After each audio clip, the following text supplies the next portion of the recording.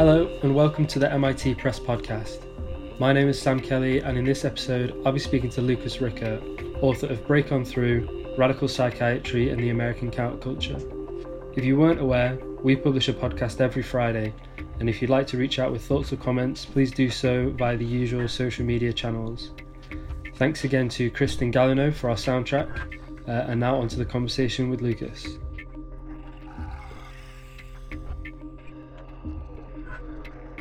Lucas Ricker is the George Erdang Chair in the History of Pharmacy at the University of Wisconsin-Madison.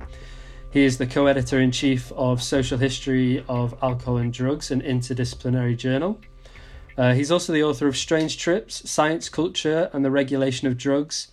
And most importantly, the reason why we're chatting today, he is the author of Break On Through, Radical Psychiatry and the American Counterculture, which MIT published in October, with a paperback edition coming out in September. Hi, thanks for chatting to me. Hey, Sam. Yeah, it's good to be here. Your book traces some of the challenges that psychiatry comes up against in the 60s and 70s and all the kind of political, social movements that are fermenting around that time in America. And I'm going to ask you about them, but before we get onto that, could you give me an outline of what psychiatry looks like in post-war America before these kind of shifts take place? Sure. Yeah, I can try. Before I even get into that, though, there have always been challenges in mental health and psychiatry. And mental health is such a significant and pressing issue right now. And I'd be an idiot if I didn't just say quickly, during COVID-19, we have to think that this is going to be even more pressing with mental health services and psychiatric services in the US and the UK, where you are having to deal with potential rising rates of depression and suicide that accompanies things like social isolation and, kind of like the anxiety that we're all struggling with. So I think we just have to recognize that right off the top. The current discussions about mental health are ongoing, and, it's part of a longer history that I try and lay out in the book, the 60s and the 70s. So some of the challenges that we're facing right now were some of the discussions that were going on back at in the 50s and the 60s and the 70s. So I just wanted to flag that up very quickly because I think it's important. So there's sort of a longer chain of events. But so, Sam, you asked, so what were some of the big challenges, right, in post-war psychiatry? What was the major issues? Let's see, I suppose the field of American psychiatry was struggling with sort of a legacy of sometimes really strange, bizarre, inhumane treatments. You don't have to go any further than insulin shock therapy, or lobotomies, misuse of lobotomies, or, inhumane treatments, restraining people with leather straps and sticking them in cells and charging people to walk by. Like bedlam, right? So psychiatry was dealing with sort of this legacy and what kind of services it offered to people. So I suppose one of the longest running debates in mental illness has been sort of the struggle between biological origins of mental illness and how do you actually locate mental illness in the body or in the brain. So that was really coming to the foreground in the 50s and the 60s. Anne Harrington has written about this recently in her book, The Mind Fixers, I think it's called. So yeah, by the 60s, which is, what I'm talking about in my book, biologically oriented psychiatrists are competing with proponents of psychoanalysis. And, there are lots of other issues at the same time. There's deinstitutionalization, where more and more people are leaving giant state asylums because you've got the rise of psychopharmacology. And so there are debates about how they're going to be treated in community mental health clinics outside of the walls of these large asylums. Yeah, there's a whole host of challenges. I guess as well what I wanted to ask is about, so that you kind of touched on it there in your discussion of how do you locate mental health and how do you locate mental illness. And I guess one of the core tensions that I think a lot of people have when they think about this subject is between individualizing a problem and to what degree psychiatry, psychoanalysis has to incorporate certain political critiques.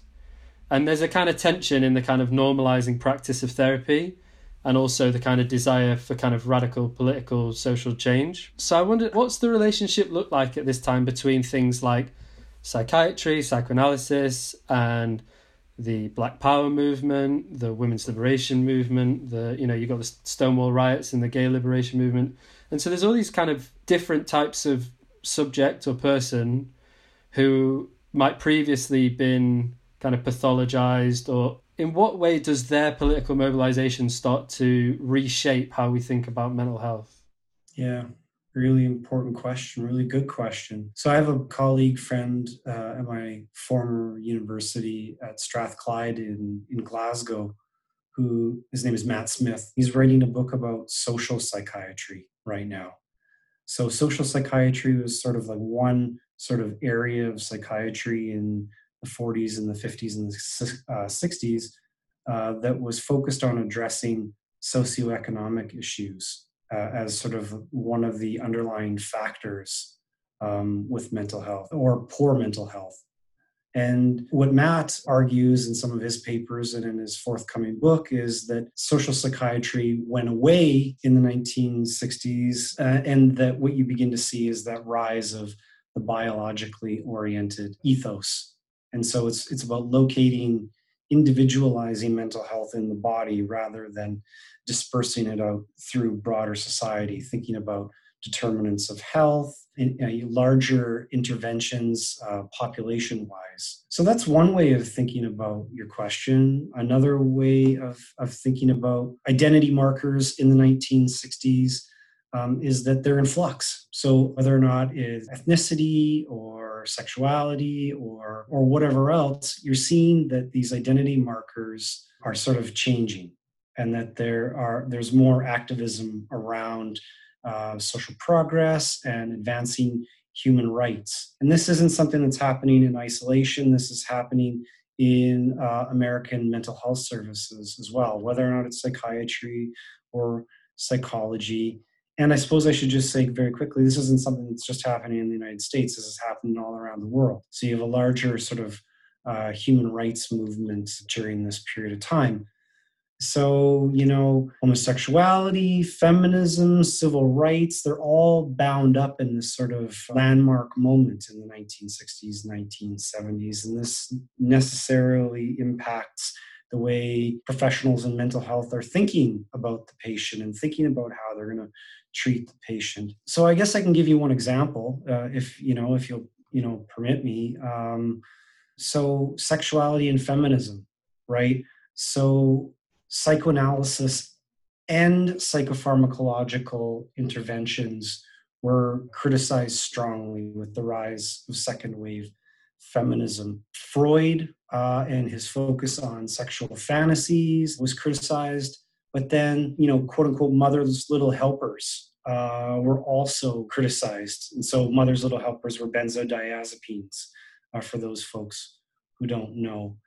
So basically, feminism and sexuality are sort of linking with the way psychiatrists and psychologists are thinking about patients. That's just one example. Yeah. Could I ask you to talk about another example in the form of, I guess, the colonial race debates that are kind of going on at the time? In France and Algeria, you have someone like Frantz Fanon, who's really getting into these questions about the colonial subject. But where are those debates happening in the US, and how does the Vietnam War come into these? Could you talk about that a little bit?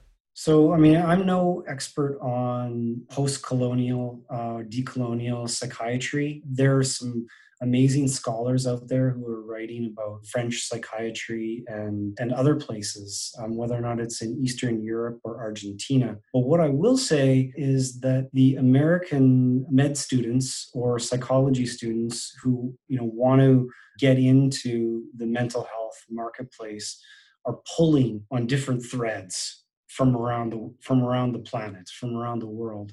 So they're pulling on Foucault, they're pulling from Frantz Fanon, they're pulling from Artie Lang in the UK and other places.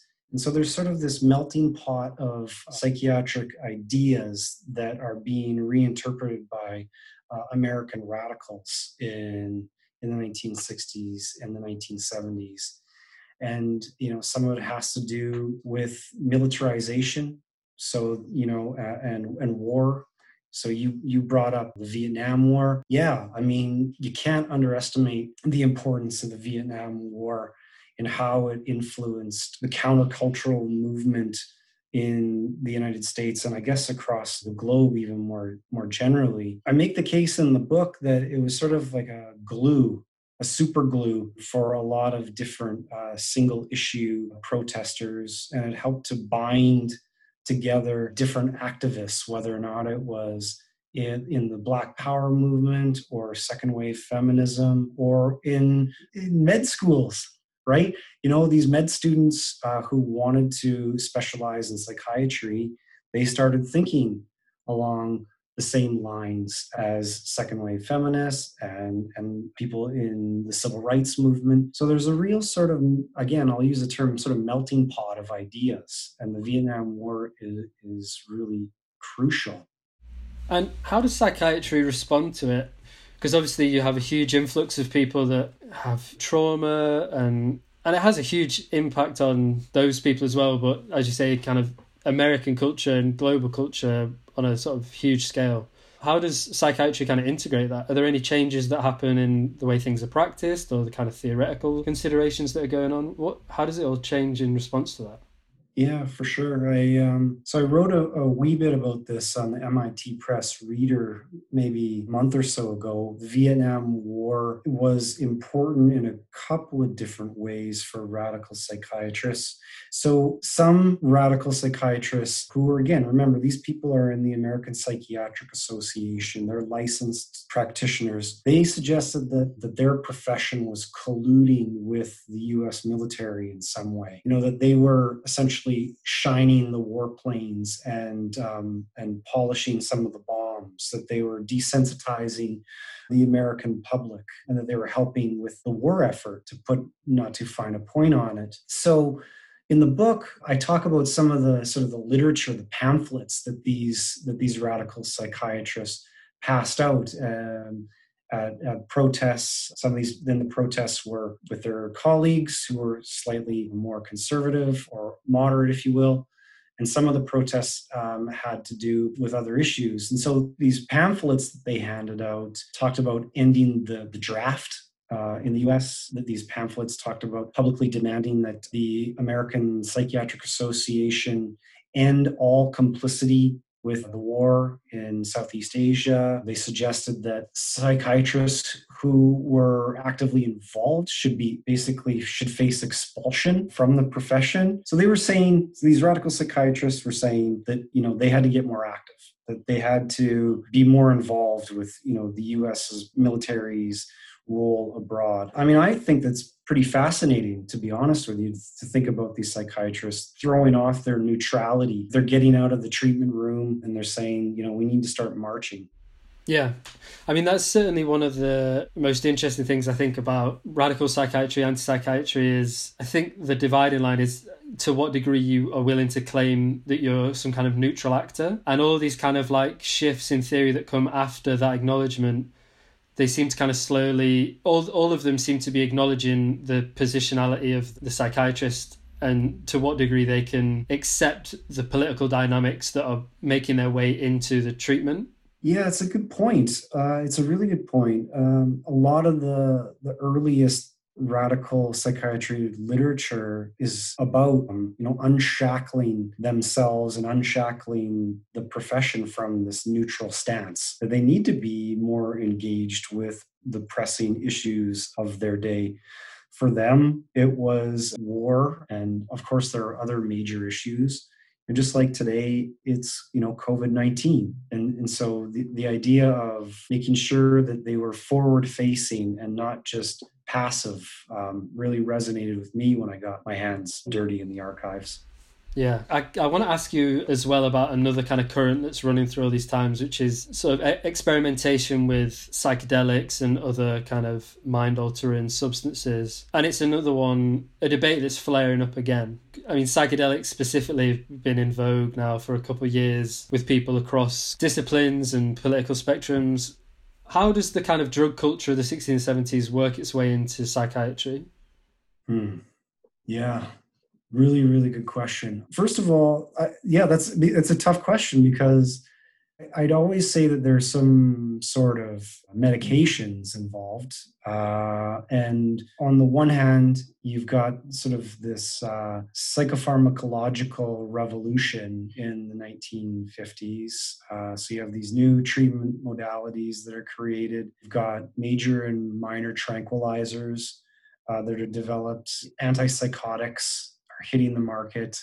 You're seeing new blockbuster drugs that are marketed to women. You know, things like everyone knows about Prozac and certain antidepressants, but you know, the precursors were in the 50s and the 60s. And so psychiatrists were prescribing certain drugs like Miltown or Librium to their patients. My friend and colleague David Hertzberg writes about this in his book Happy Pills. That's where and he's talking about the mother's little helpers that the Rolling Stones are bringing up and writing about.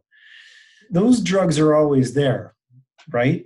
But running alongside those drugs, Sam, are the psychedelics in the 50s and the 60s. So LSD is the one that probably most people recognize. That's discovered in 38 by Albert Hofmann. And from 38 onwards, you know, hundreds, if not thousands of papers are written about its use in psychiatry and its use for all sorts of issues. So let's see, it's tested in palliative care, which I write about in the book.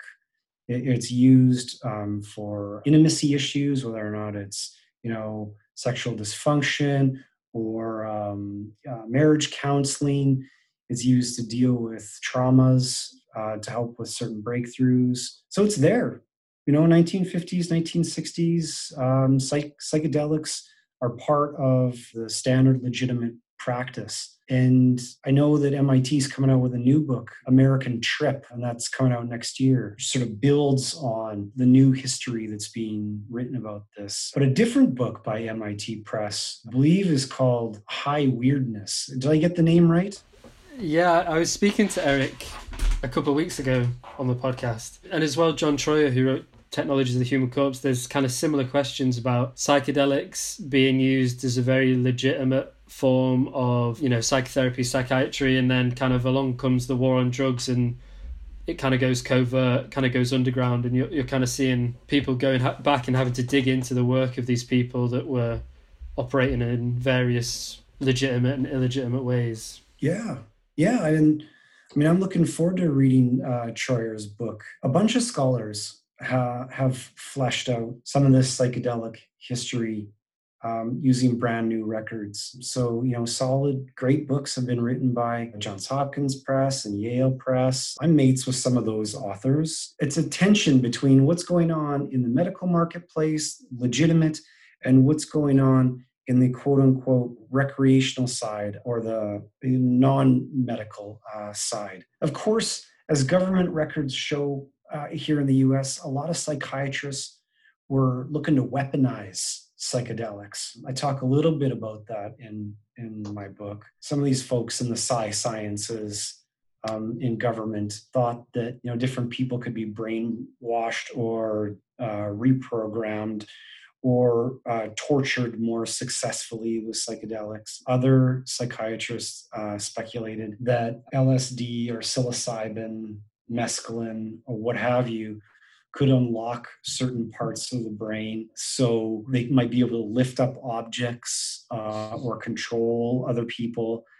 This is like the science fiction-y MK Ultra story that a lot of people kind of know, but this is the real deal, and there are records that substantiate it, and I talk a little bit about it in the book. That's high weirdness. Yeah.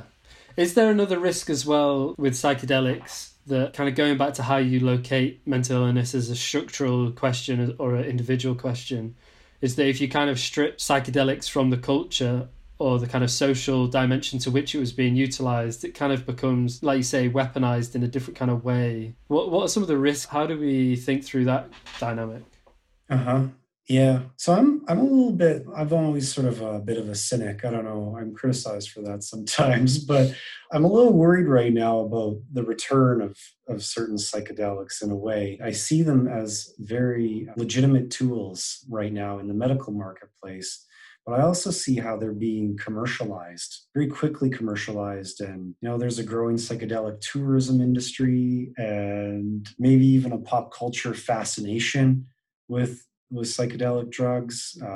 Steve Jobs and Michael Pollan have I think helped to sort of raise public awareness of these. So I suppose what I'm driving at in a roundabout sort of way is that we're seeing maybe a rehash of what was going on in the 60s and the 70s, where you're seeing psychedelic medicine as a potential viable therapy that could really help people on the one hand. And then on the other hand, you've got, I don't know, maybe not weaponization, but certainly people wanting to capitalize on psychedelics and make bucks off of them. And probably that's the same with every drug, but it's especially distasteful if you are working in a clinic and you think that patients can really benefit from the use of certain psychedelics. Now, so that's one bit. But here's another thing. Some people might push back at me and say, Rick, you're a dumbass. Basically, psychedelics, if they're made more widely available to people around the planet, and then some of these restrictions are taken away, then maybe we could see some positive changes with the environment or social dislocation or isolation. Maybe it could be transformative for people politically. So you see what I'm saying? I haven't thought this through perhaps as well as I should have, but... No, I'm similarly suspicious as well, because there's been a real kind of trend, I think, in kind of progressive discussions about, these ideas that come kind of like acid communism and the kind of, the radical transformity that comes with the psychedelic melting of the ego and, all the things that opens up. But equally, I think you kind of have to be on guard where that is, engaged with a similar enthusiasm by CEOs and what's kind of going on there. Yeah. Look, many universities, including my own here, UW-Madison, are exploring psychedelic medicines and potential treatments. Psilocybin has been given breakthrough status as a potential treatment for major depressive disorder. It's approaching approval for the American marketplace. MDMA, we haven't even brought up MDMA yet. So methylene dioxy, methamphetamine for folks, but also known as ecstasy. This is another one that could be in the medical marketplace very soon. So it's not like that this is like 10, 15 years away. Like major regulators, regulatory bodies in the United States have given the green light based on randomized controlled trials on the scientific method. So, this is happening. It's not like this is pie in the sky stuff any longer. So what I'm talking about in the book about the debate about psychedelic treatments, again, is very relevant to what's occurring in 2020 and then moving ahead. Yeah, a lot of the things in the book, it's interesting. I wanted to ask you about to what degree you think any of them are resolved, because on the one hand you like to think that things like the Black Power movement and acceptance of LGBTQ people has become, for most people, thankfully, a kind of, yeah, of course, that's part of being a kind of understanding person. But, equally, that's a potentially quite a rose-tinted way to look at the world, especially at the minute. I wanted to ask you, do you think that a lot of the things that are kind of challenged in the 60s and 70s are resolved and kind of integrated in a helpful way, or do you think they're still kind of... I wish I could say yes, Sam.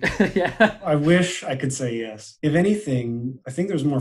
This is going to come off as super negative. Sorry, but I'm seeing a lot of fracturing, division between the rich and the poor, the upper crust, the 1%. So the gap I see between the haves and the have-nots has, I think, widened, if anything, from the 1950s, 60s, 70s to the present, which is a real shame. And that leads to deaths of despair. A really popular, well-selling, well-researched book that's come out recently. The idea that certain people who don't have means are more likely to succumb to suicide and depression. And again, I don't want to be incredibly negative, but even before the COVID-19 pandemic, we were struggling with mental health crises in higher education, rising rates of depression across the globe, warnings from the WHO. The Wellcome Trust in the UK has launched initiatives to radically rethink the way in which mental health is tackled. So, if anything, I think that a lot of the issues that radical psychiatrists were dealing with back then are issues that need to be engaged with even more closely today. That could very well be the environment, that could very well be poverty, or it could be sexism. I mean, we're seeing the Me Too movement. I mean, there's certainly a long way to go. And if anything, the American presidential election is showing that this is still an intractable issue. So yeah, I wish I could be more positive, man. Yeah. If I could attempt to put a silver lining on that, I guess maybe one thing that might come out of COVID is, in a kind of popular consciousness, there is, again, an understanding that mental health isn't a kind of neutral biological thing that just happens to some people, that it's bound up in race and class. And in the same way that you kind of see in a physical ailment such as COVID affecting people who have less access to healthcare, I don't know, maybe there's room to kind of push that argument further and say, actually, it's not just when a pandemic hits. I think you're right. Yeah, I hope you're right. I think I make the case at the end of the book that, if I remember correctly, that, we need to balance personalized medicine and personalized approaches with focus on public health and mental health within the wider public, whether or not it's in the UK where you are, or whether or not that's here in the US. There was one thing I was going to ask you about, but it feels maybe a little bit crass now that we talked about something so important. But I did kind of want to ask you about some of the other new age stuff that comes out of this time as well, because it isn't just very necessary and radical kind of challenges from, I suppose, political and social organizations of people. There's also slightly less usual. Could you talk about some of those movements that perhaps are less palatable today and perhaps seem a little bit odder, and where they fit into this picture? Yeah, sure. Yeah. I don't think it's crass. I mean, my sense is that in the 60s and 70s, you had a real sort of experimental moment with alternative mental health therapies. That could very well include primal scream therapy, which was developed in California. And this is Arthur Janoff created this. The idea is that, by letting loose, essentially getting red-faced and loud and screaming, that you're going to redress some of these repressed emotions, help you, go through sort of a healing process. So Arthur Janoff, he's a legitimate mental health practitioner.